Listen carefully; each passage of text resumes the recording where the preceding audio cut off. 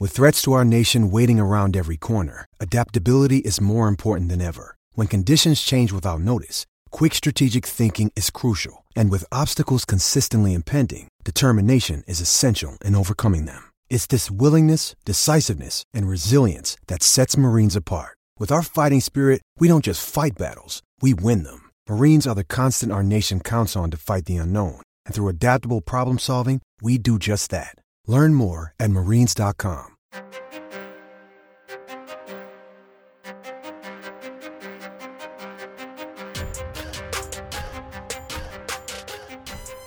Hello and welcome to the Game Theory Podcast. I'm your host, Sam Vicini. We're presented by CLNS Media. Today on the show, I've got Doug Gottlieb.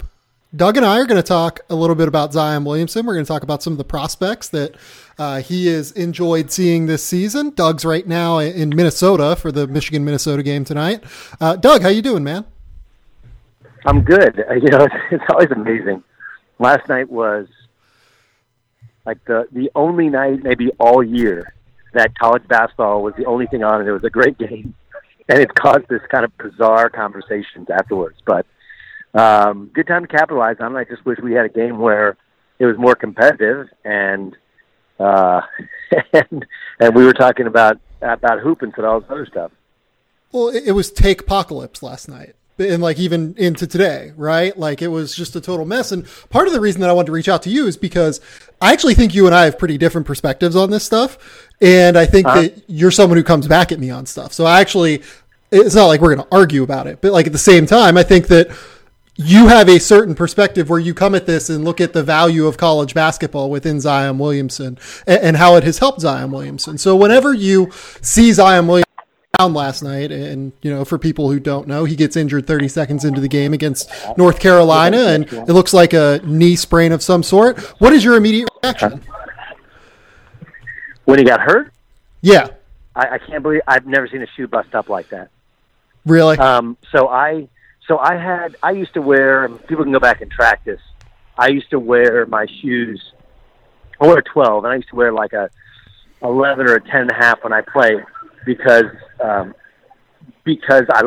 just like the feeling of it being tight on my foot, and part of it was, this is a little bit, I don't think anybody cares, but I was a little brother, and my big brother would always give me his hand-me-downs. And so my shoes were always big, always. And then, you start to get into high school, and I got every shoe I had ever wanted. And so I started getting my shoes smaller because I always hated when shoes felt too big. So I kind of overcompensated. Anyway, I believe it's because I had my shoes too small, they would rip all the time on right where his ripped, which is right, I don't know what that is, on like the outside of your foot. and I was kind of like Derrick Rose in terms of he played like low and lateral, and you're really pushing off a ton. And, I just distinctly remember playing the NCAA tournament wearing some Nike GP2s, and they blew out, and I was like devastated by it. And I had to throw on one of the walk-on sneakers for the end of the game. But I've never seen, they used to just, they'd come off a little bit, there'd be a little flap. I've never seen the whole bottom of it. So my first thought, honestly, was, this is one of the issues with Zion that we're still going to have to figure out whether or not, forget about the shoes, can his body stand up to the punishment it's going to take with all the planting?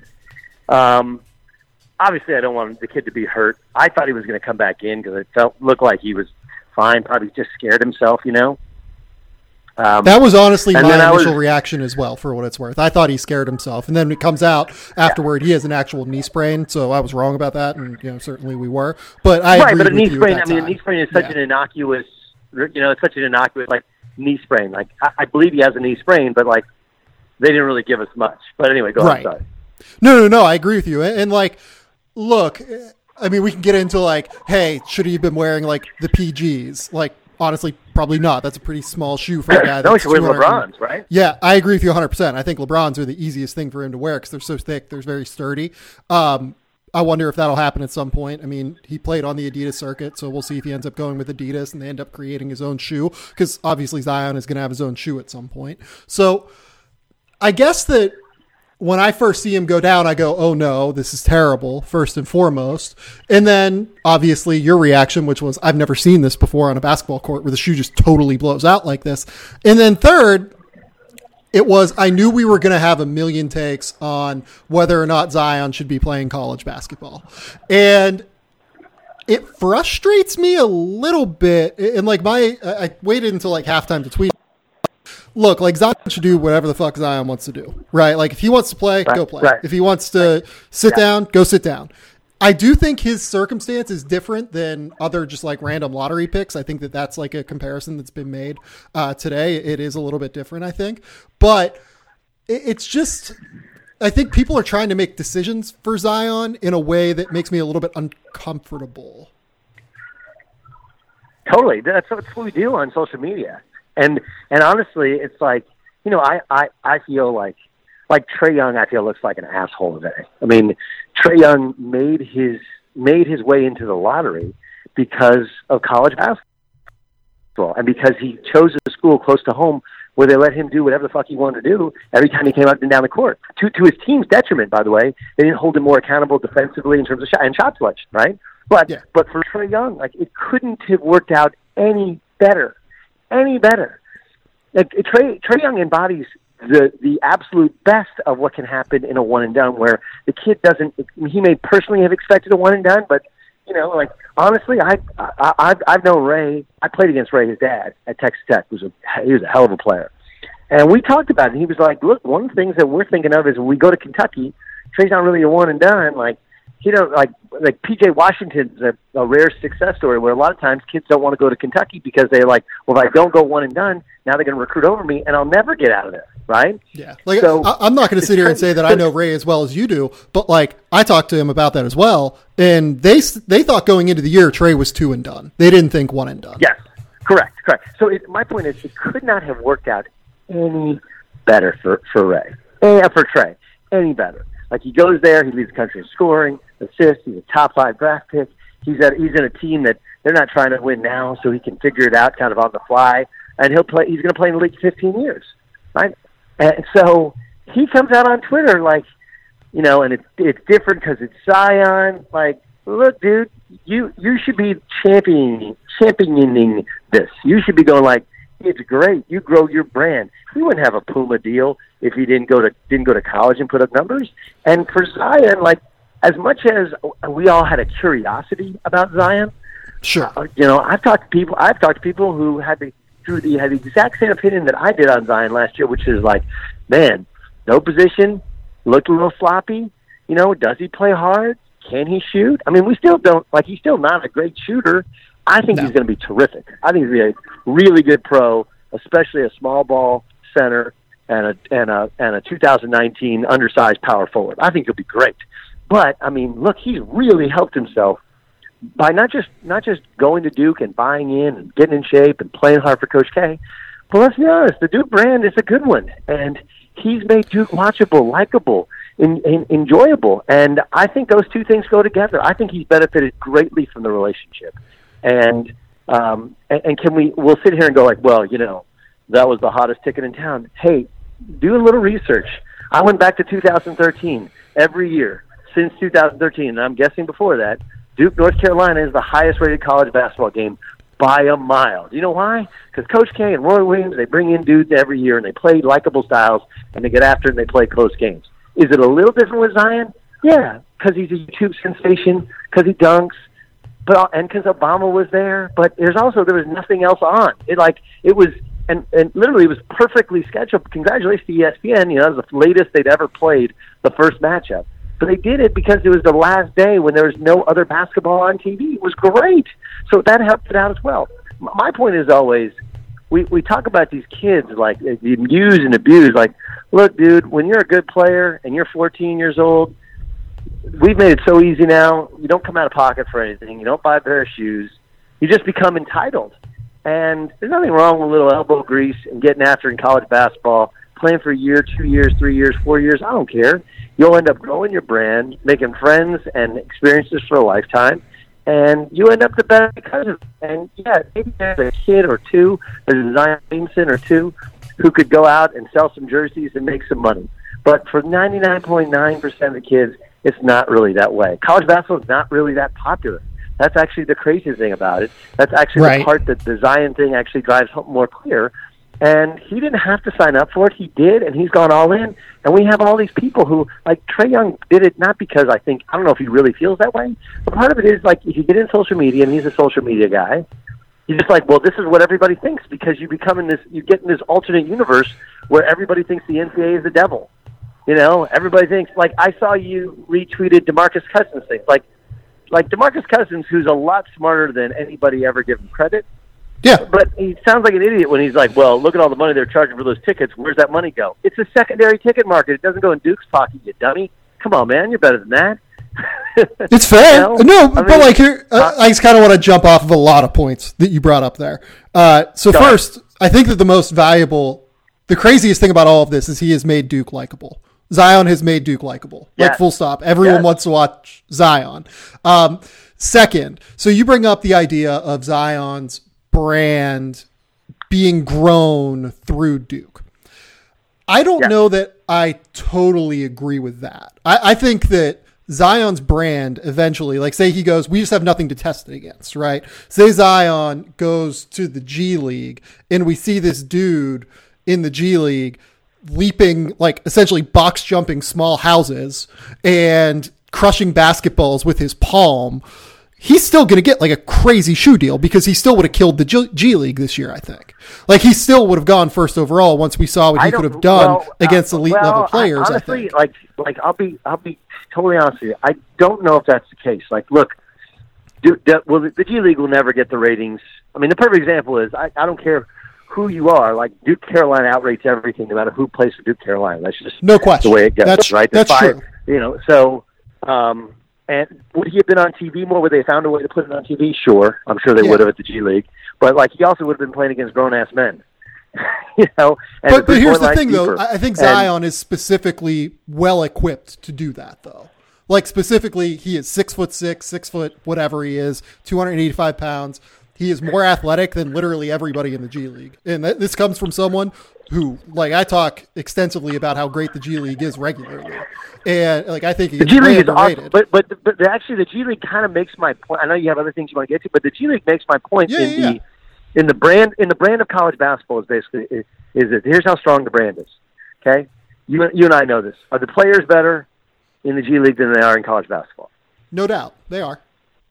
By a country mile. Yeah, it's right? not. They are, because they are some of the college basketball players from the last 5 years, and they've developed and they're playing a pro game. They're shooting, right? And there are like always about the G League. Well, there are always 5 players in college basketball that are better, basically, than everyone in the G League. I think the rest of it. I actually don't think that. I actually don't. You don't think that's true? I think no. He's hit how many threes he hit all season long? Well, I think that you can look at, he's hit probably, I think he's shooting 28% from 3. But here would be my case to you. So DeAndre Ayton right now is averaging like 16 and 10 in the NBA. Yeah. You can look up and down the list. They can't win because he can't really defend. But yeah, okay. Sure, but he would have been the best player in the G League this year pretty easily, I think.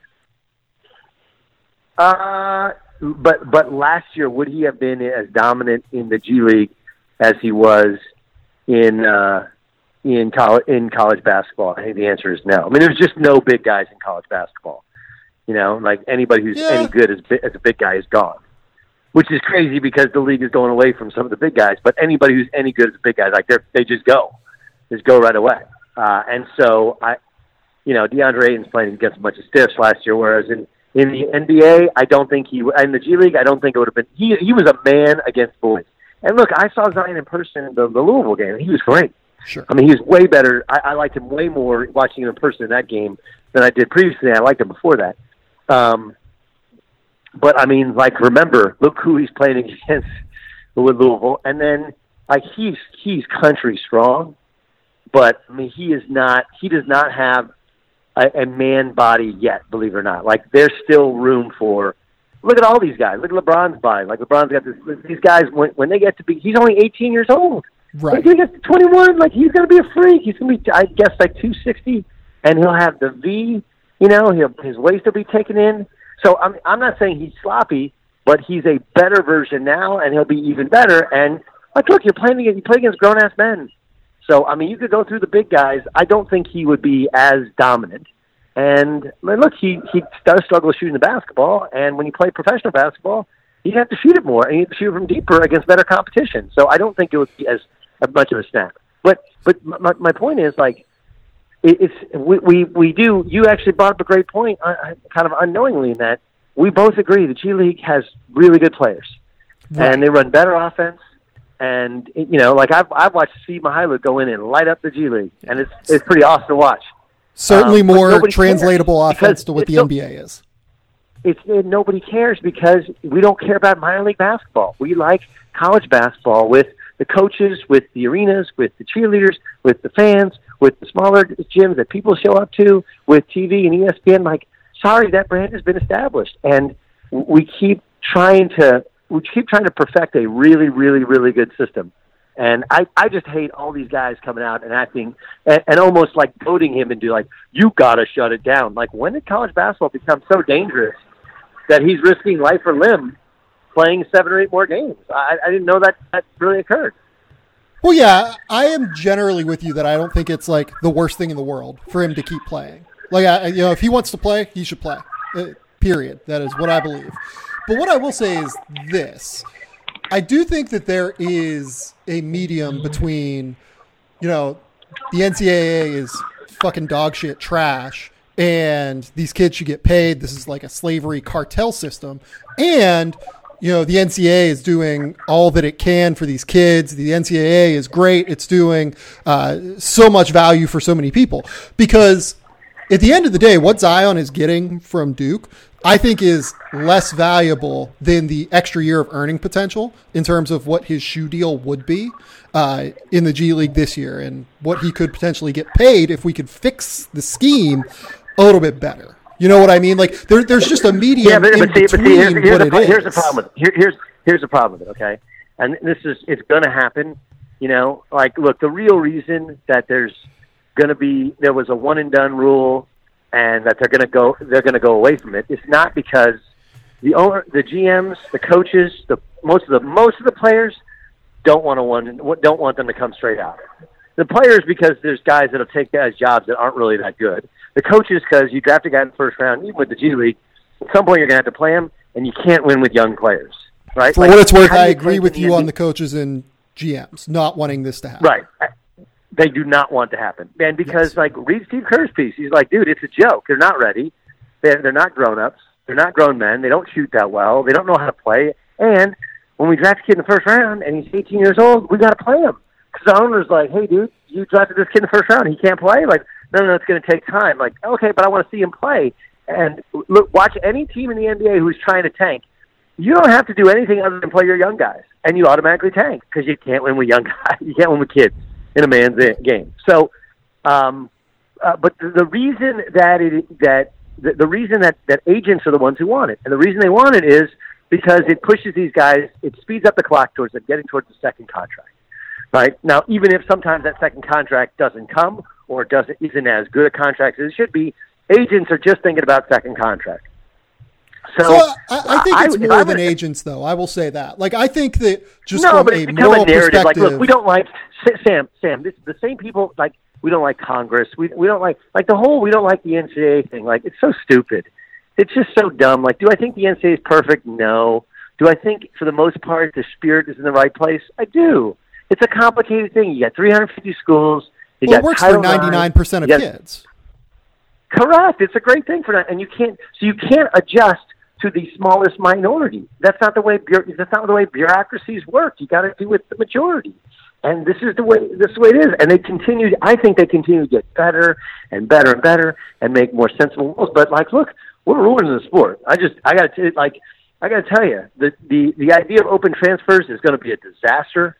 Like, you do this for a living. You do a great job. Your depth of knowledge for these guys, recruits into college, is better than mine. I've been doing this for 16 years now.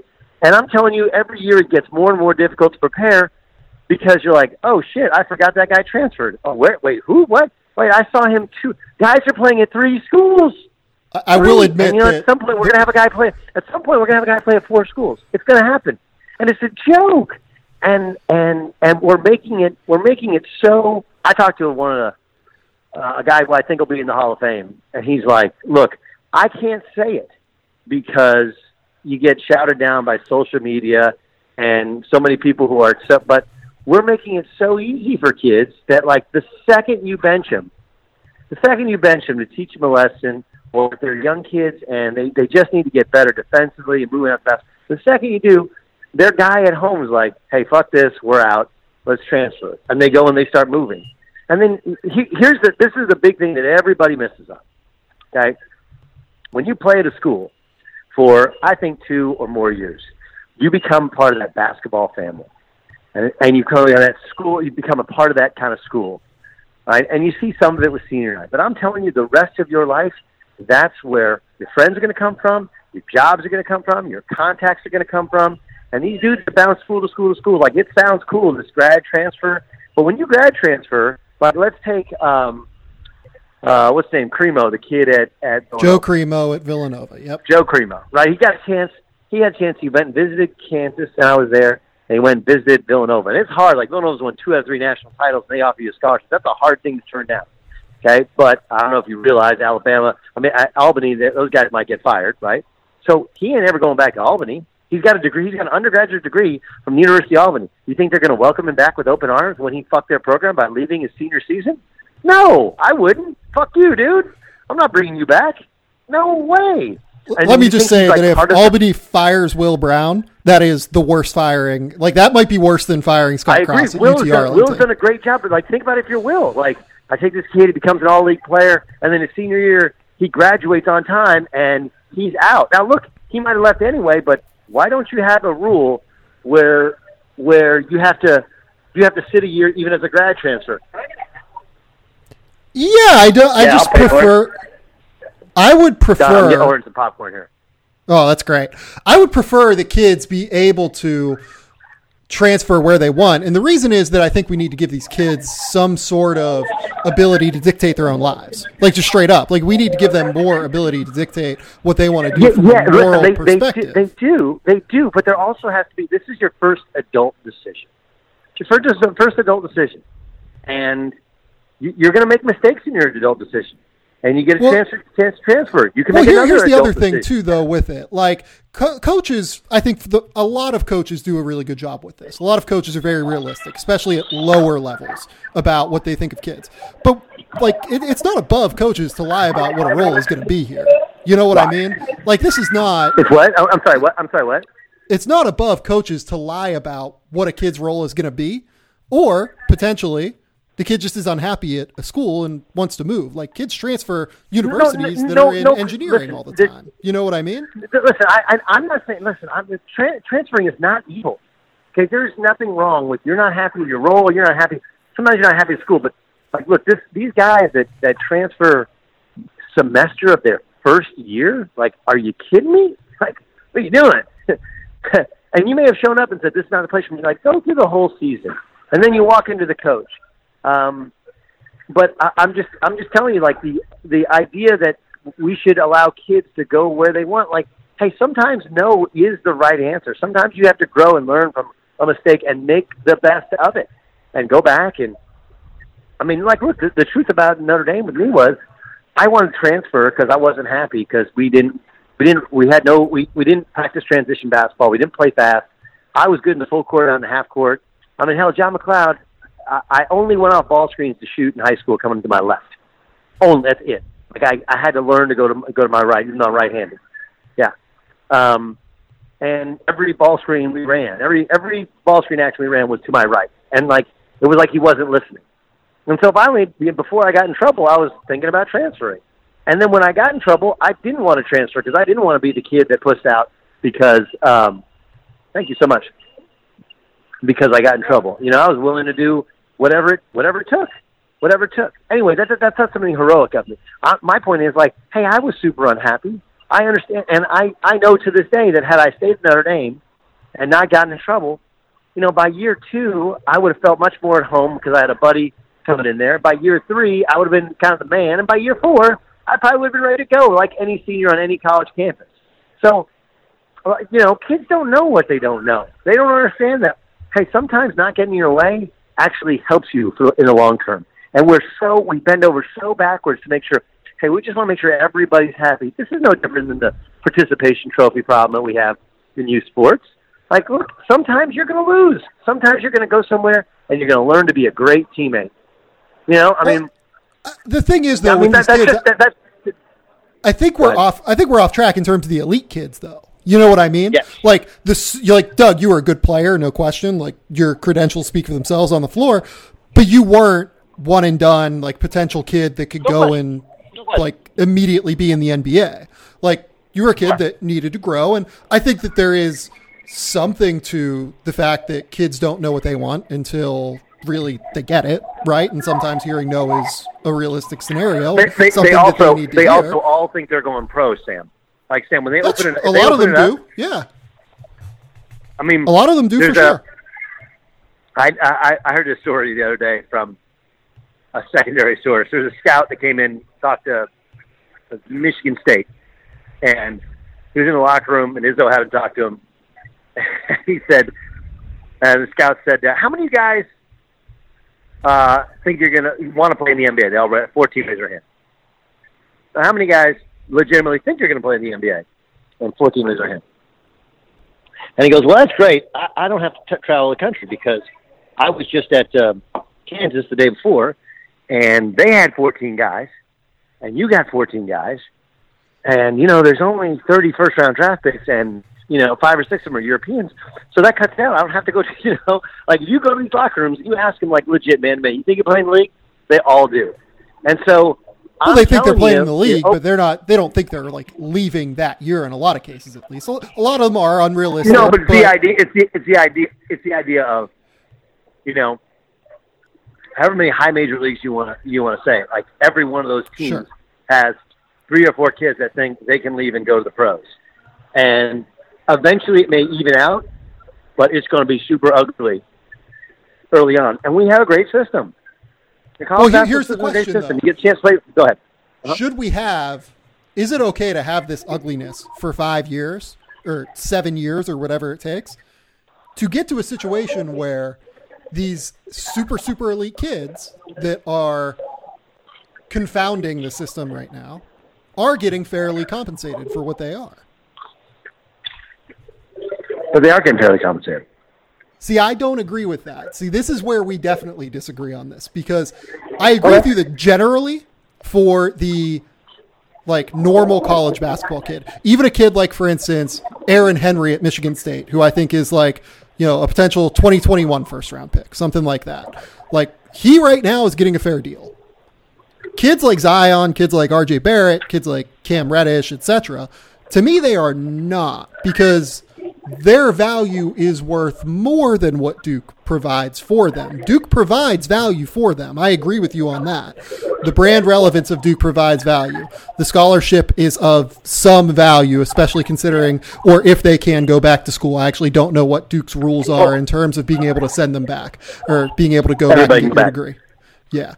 Everybody go back. It's an ACC rule. It's an NCAA rule. Everybody go back. Yeah. So that's great. But I think that their value in terms of what they provide for Duke exceeds what they get back from Duke. And that is where the unfairness, I think, comes in. Well, I would disagree because I think it doesn't exceed it. I mean, but they get into a school they couldn't get into on their own. That's not to knock the intelligence level. That's actually just telling you, as you know, how difficult it is to get into a college, especially one like Duke. Yeah, like I got the best. I mean, I got like I think a 1300 on my SATs. I was, I had like near a 4.0 GPA and I had no chance to get into Duke. You know what I mean? It gets progressively harder every year, you know? And it's like $65,000 a year to go there. Now, you'd have aid if you were one of these kids and you did get him.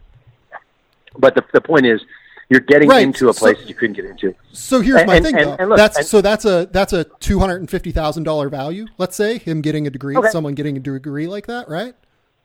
He's getting $250,000 for a year. For a year, right? No, for 4 years. We're saying it's $65,000 a year to go to Duke, right? So $250,000 for a scholarship, right? Post-tax, sure. That post-tax, that means you got to make $400,000 to pay that, but okay. So $400,000, and then let's say training. School you couldn't get into normally. So pre-draft training is probably for let's say 6 months. It's probably $100,000, something like that. on top of that. Sure. Let's say, I mean, just having access to an elite level coach like Coach K, let's Yep. that's kind of an innumerable value, but let's tack on an extra $100,000 for the hell of it, right? Getting access to him for 6 months. So the brand value we can also add. We can say there's some sort of value there. I think that Zion would have been found regardless. I think that he would have gotten his deal regardless in terms of endorsements, but whatever. Let's throw on some value there. I think Zion is genuinely worth like $10 million to Duke this year, probably. Like, I think it is an insane number that he is worth. So if he could have made $10 million going to the G League and signing a shoe deal, he could have chosen to do it. Nobody stopped him from doing it. We don't need to change any rules or anything. Like, if you have that kind of brand resonance, and he might have as a YouTube sensation, everybody watching him in the AAU showdowns against LaMelo and all the dunks in high school, that's fine. Like, nobody's forcing you to go. Nobody forced him to go. It's still very clearly, college is still very clearly the best option for these kids. And we should have a system where the best option fairly compensates them, in my opinion. Like, we should have a situation, like, it doesn't have to be a drastic change or anything here. We're not talking about changing. But it is because then you start kind of working down the line, right? Like, all right, what about Trey Jones? Like, what's his value? And then you say, well, Trey Jones can collect money. Like, does this? What do you do for the women's sports? Like, that's just not why is it so bad though? Why is it so bad that to let Zion and Trey Jones? But that's just like kind of an archaic old thing. You know what I mean? No, it's not. It's not. They've sat there and go like, hey, look, that's just not who we are. And you're more than welcome to go and play whatever form of NBA professional basketball you can. While you're here, this is what you do. There's rules for everything. It's like, I've heard Bill talk about it. Well, there's no other profession. Well, that's not true. He's a lawyer. Like, you can't just go practice law until you go to school. Then you got to take what is it called? The MCAT? I don't even know. I have no. The LSAT for lawyer. Yeah. You take the LSAT, and then you got to go to law school. Then you got to take the bar before you can ever call yourself a lawyer. Like, you don't get to skip steps there. You don't. Like, we have different rules for different sports, different things. And right, but isn't the idea that Jay probably could not have been a lawyer coming directly out of high school? He needed the training to become a lawyer and learn the actual craft of it. I mean, what if you're one of these savants that you read every book and you study everything and you quote chapter and verse, and why do I got to go to law school? Like, I'm good enough to do it, And by the way, the NBA thing, that's a collectively bargained upon deal. That doesn't have to do with the NCAA. Right, that's not the NCAA. When you're in our house, it's basically what my dad would always say, where I had a 12 o'clock curfew even when I went away to college. And I would say, like, hey, why do I have a 12 o'clock curfew? When I go to school, I don't have a curfew. And he's like, well, that's cool. When you're in school, you do what the fuck you want. When you're in my house, you do what I want. And that's really what the NCAA is saying. They're not saying this is perfect for everybody. They're saying this is what they've decided is the best for the greatest number of people. And you know what? Like, if you don't like it, that's okay. You don't have to do it. No one forces you. Nobody puts a gun to your head. It's a really good system. And by the way, like for Zion, like, God forbid something happens, or that he has a Jay Williams. Like, I'm actually really bothered by Jay, because Jay's been really smart in his media career. And like, let's be honest, everything that he draws upon, all his successes, is because of the legend that he created at Duke. He lives off that image. And oh yeah, by the way, I live off my image at Oklahoma State, and I wasn't nearly the player that Jay was. That's what gets you into the business world. That's how it works. But the bigger thing is, like, look, I'm not saying you make terrible points, but you'd have to change the entire system. You have to now. If you're collecting money, okay, so pay taxes on it. Like how like, does so here's my thing then. How does allowing kids to make money off their likeness change the entire system? It makes you professional. To an extent, sure. No, you're a professional. You're getting paid to do something. You're professional. Right. Now you're being compensated with room, board, scholarship, and all the other things. Like, now it's a job you can't be fired. It's a job that has limitations on hours of participation. It's a job, but you don't have to pay for any taxes on any of the benefits. You get You know, but you get all these that money's perks, coming from the outside, though. That's not coming from inside, where theoretically the school can't fire you, or like the coach. This happens, but the coach theoretically can't run you off the team. Like it's coming from the outside, so that's not the point, though, is it? What money is coming? Oh, if they're coming from their likenesses, yeah, because you want a guy like, listen. If you make it or don't make it in college basketball, we want to make you. It's because you don't ever want to run the risk of, hey, you're taking money from a car guy. So I mean, look, you're gonna dramatically change the entirety of the system, because if you do it for men's basketball, you got to do it for women's basketball, and you got to do it for all these other sports. And is that bad though? Like is getting these kids access to money bad? I mean, like, look, in the dollars and cents of collegiate sports, it is bad because, like, look, you sell the naming rights for a team, you sell stuff in the program, you sell all this stuff. We take it, and it's because we pool together all of the, all of the name and likeness rights, right? And we get a greater value out of all of those than we do out of one person's. And yeah, it takes away from a kid collecting money, but so what happens when a kid's starting quarterback and he's getting paid, and all of a sudden he gets benched? Like, what happens if they want to pull that money from him? Or what happens to the guy that's collecting money? At least, right?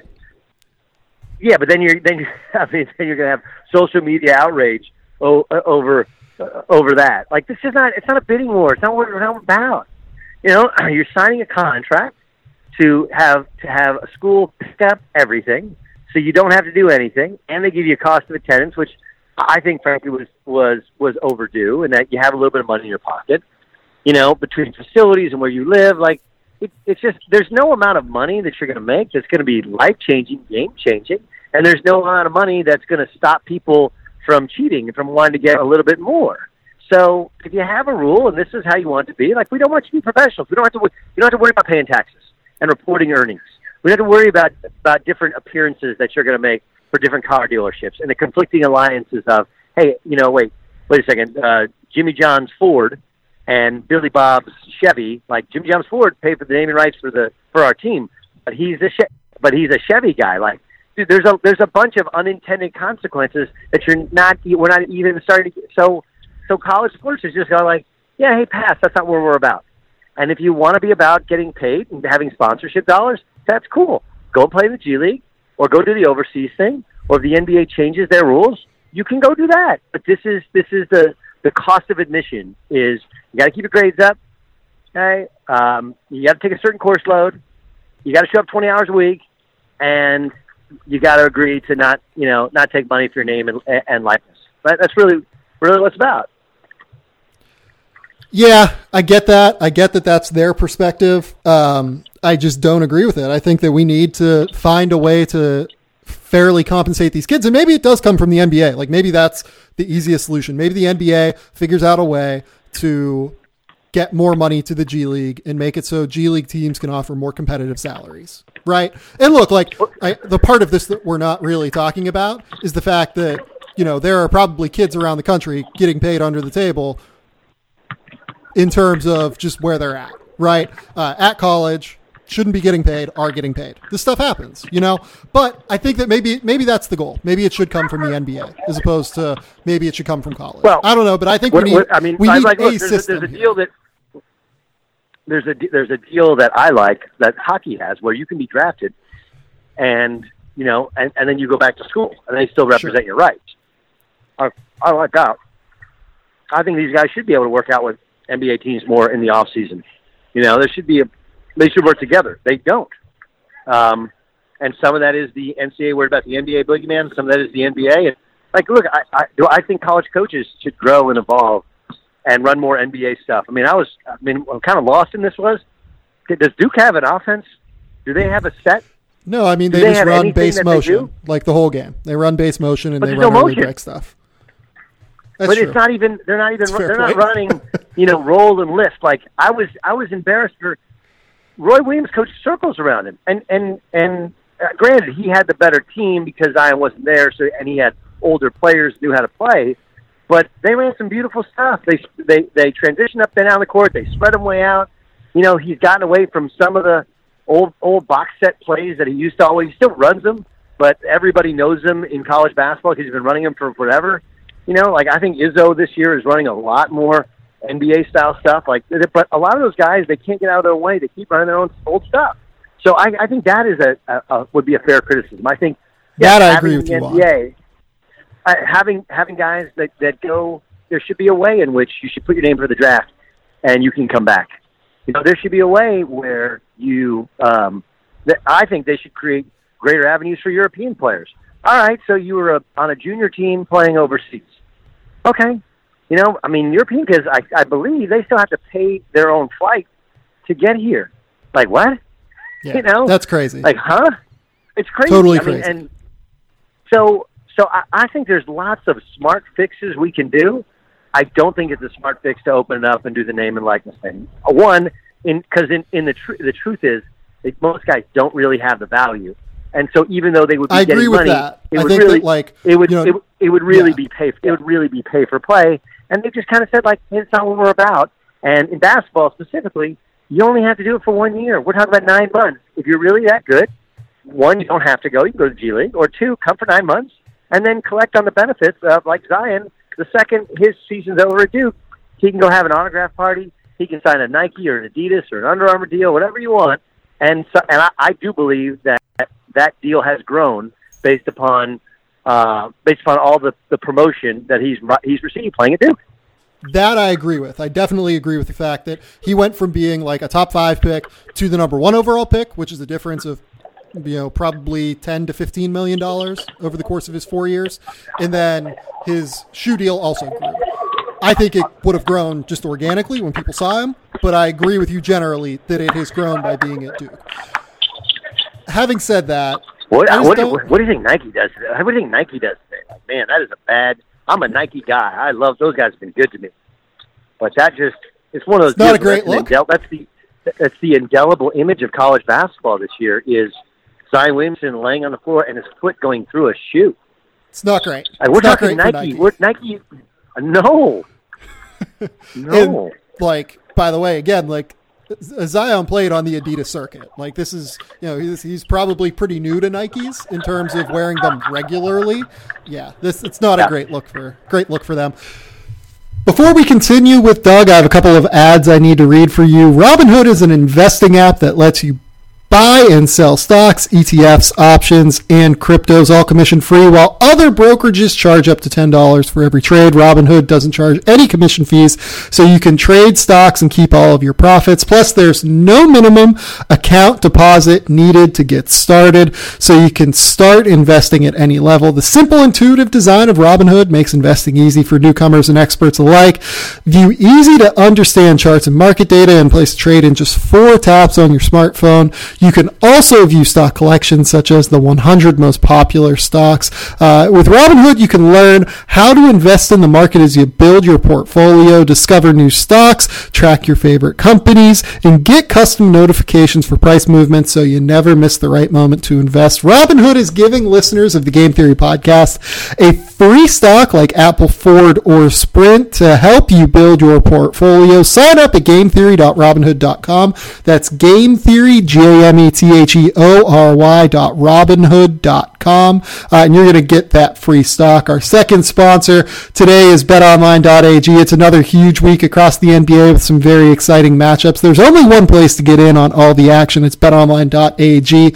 It's a sports casino. It's a virtual casino. You name it. betonline.ag is CLNS Media's preferred sportsbook online. Use that promo code CLNS50 for that 50% sign-up bonus. CLNS50 at betonline.ag, your online sportsbook experts. I'm looking forward to the Sacramento Golden State game tonight. Going to be a really up and down game. I'll probably look into considering betting on the over in that matchup. It's going to be a fascinating little game, just because it's always a fun time to see DeMarcus Cousins go up against the Kings. Go online or use your mobile phone to sign up today at betonline.ag and try in-game live betting where you can participate with all the action every play. Use the promo code CLNS50 for a 50% sign-up bonus. You can also use the promo code CLNSmedia.com/win. BetOnline.ag, your online sportsbook experts. Now, back to Doug. Real quick before I let you go, let's talk about some guys that you like around college basketball. I'm just going to give you the floor. Who's a guy that is like way underrated right now in college basketball that like you think is a legit pro? Oh man, he put me on the spot like that. I have names. I mean, I know you like Akpala a lot from Stanford, man. He's really improved. He's an Orange County kid. Yeah.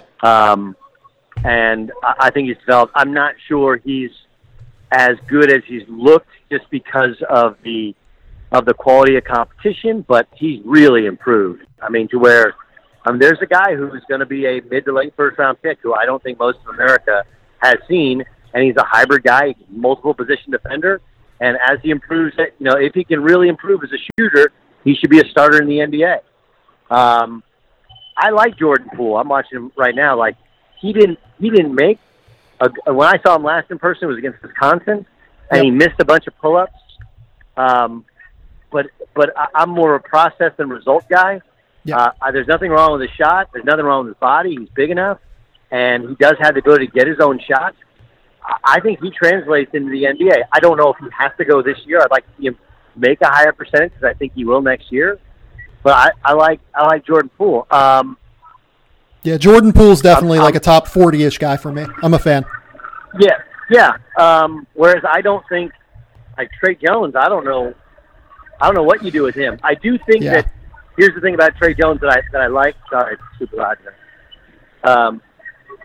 Is if you're going to be a backup guard, Kendall Marshall once got really upset at me. His dad got mad at me, and I said, this is on draft day. I was doing my big board on ESPN, and I was like, I don't know what Kendall Marshall is as a pro because he's not good enough to be a starter, and as a backup point guards in the NBA, you pick up 94 feet, you change the tempo, and he's just kind of a non-athlete and a non-shooter.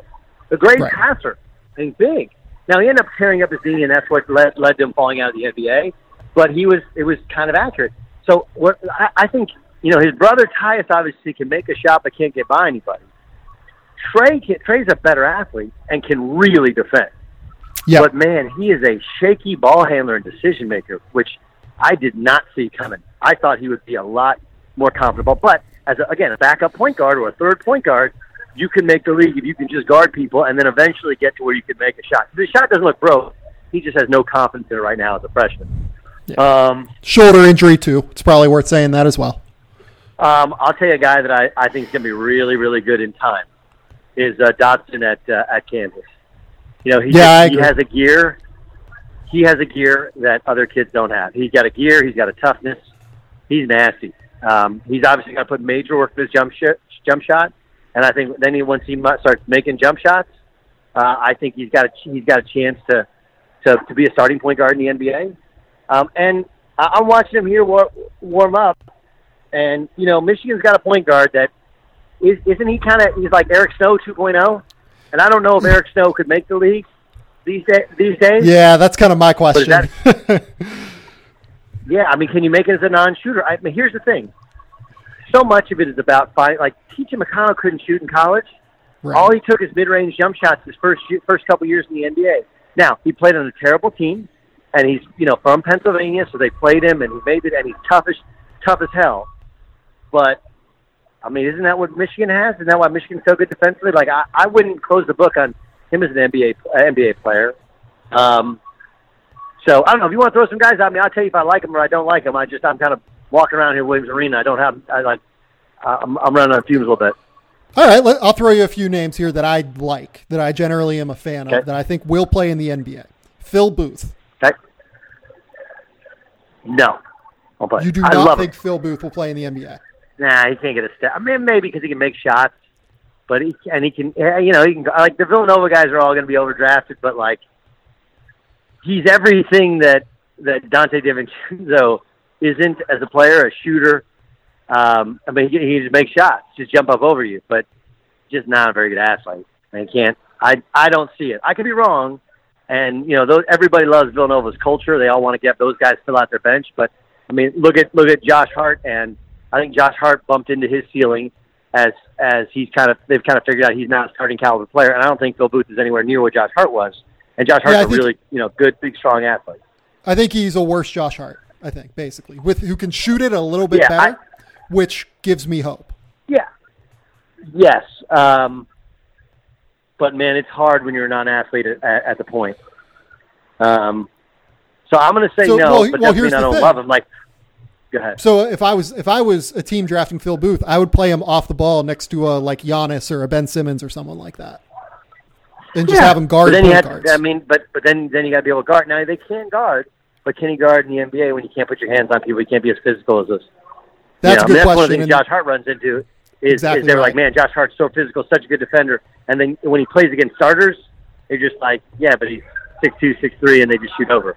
That's exactly right. That's a really good point. Matisse Thybulle at Washington. Like him a lot. I like both Washington kids. I think both Washington kids are pros.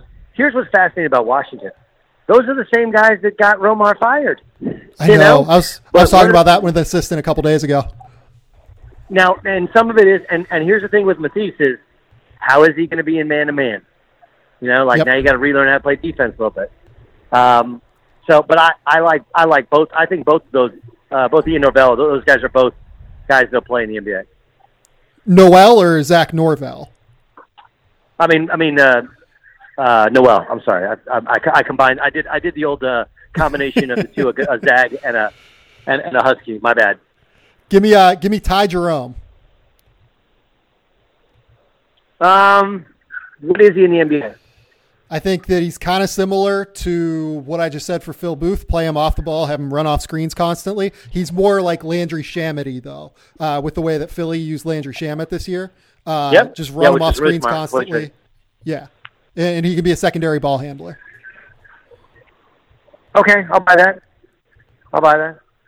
It's all about finding a role, I think. Like, that's the biggest thing for me is just, like, finding what specific niche these guys can fit into. You know what I mean? Right. You have to find that niche. You have to have somebody who believes in that niche, and then you have to have a team and a coach that develops that niche, right? Like, it's a whole kind of combination of it.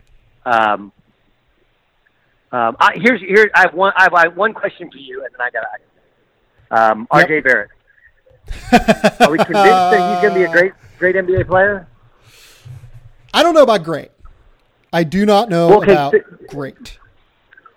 It's your podcast, and I want you to go on about it. But here's the thing.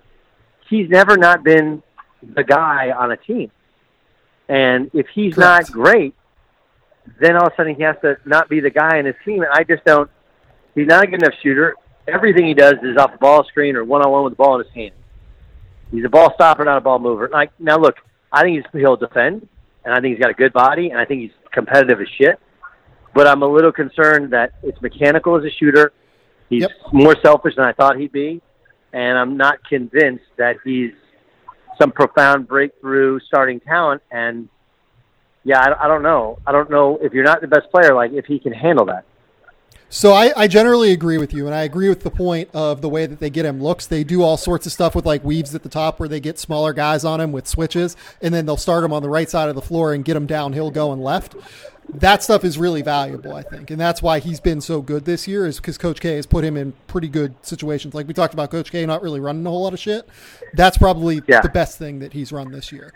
Right. With RJ, what scares me is the selfishness and the lack of trust in his teammates, but I wonder if that improves whenever he has guys around him that can shoot, because you watched that game last night. I think you called the game last night, right? No, I didn't call. I was watching on TV. Oh, were you? I thought you were there for some reason. But you watched the game. No, but you're right. You're the only guy that you passed to I'm not sure I'd pass to Trey Jones if he's standing wide open either. Yeah, and Jack White's missed 26 straight threes, and Marquise Bolton can't shoot, and he has no confidence in Alex O'Connell, who's shooting 34%, is like a little white guy shooter that's supposed to shoot. Javon DeLaurier can't shoot. So I'll be interested to see. It's kind of impressive to me that he went for like 33 and 14 last night with no spacing around him, no Zion. One of his best friends gets hurt, and he has the mental capacity to adjust to that and still go out and kill. You know what I mean? Yep. So I generally believe it. It's going to be fascinating. It's going to be fascinating where we came into the season wondering, like, RJ Barrett, stud, number one pick. I don't know what Zion's going to be. I'm a little concerned about the weight and how his body holds up. But I'm I'm pretty convinced I know what Zion's going to be, and I'm not totally convinced I know what R.J. Barrett's going to be, and that really surprised me. Yeah, he's really it's flipped totally. It's flipped totally. Yeah, which is, by the way, why I love college basketball, because it gives you a much better sense of who a guy is, how he develops, how he handles the team, how he handles coaching. You have a better. It's like a test drive. You know what you're buying when you're an NBA team. You know what you're buying when you're a fan. I think it's an underrated part about it, which is, and I don't know if it's you tweeted, somebody tweeted like, hey, let's not kid ourselves. Like, the NBA loves them to go to school for a year or two, so you find out who's bought in, who changes. That's why I like 2 years, because 2 years you see who, like, Russell Westbrook changed his body from year 1 to year 2. Some of it was just general maturation, but some of it was he put in the work, and he became a freak. And I think you can see who wants it and who doesn't want it. Anyway, you know, I like the Porter kid at USC. Like he's a freak talent, but I mean, I think this year in college basketball has been great because it's exposed the fact that he doesn't know the plays, he doesn't know where he's supposed to be, oftentimes in the wrong place. He's obviously had some troubles with buy-in.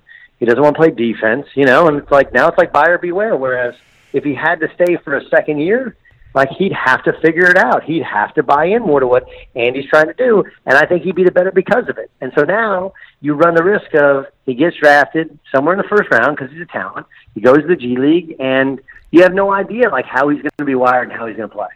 Yeah. Best advice I've heard for a team drafting Kevin Porter, sign Jamal Crawford. Just period. Have Jamal around him every day.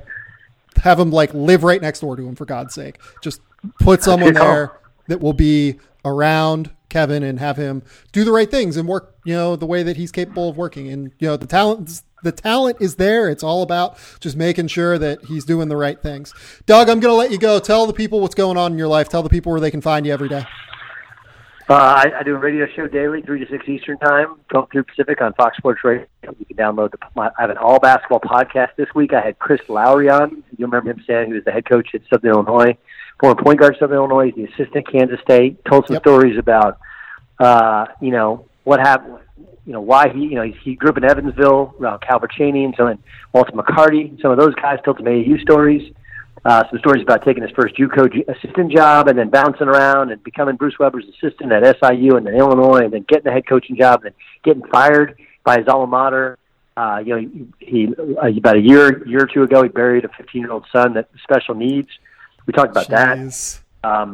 So we talked about a lot of things. It's called All Ball. It's just like long-form interviews like this where it's more about people's lives. And then, of course, you can check me out on Fox Sports covering college basketball. Doug's the best. I really enjoy his work. We disagree on not everything, but a lot of stuff. And I still really enjoy talking to him every single time I talk to him. I do think that he is a great dude. This has been the Game Theory Podcast. Please remember to rate, review, and subscribe. Till next time, we'll talk soon. Bye.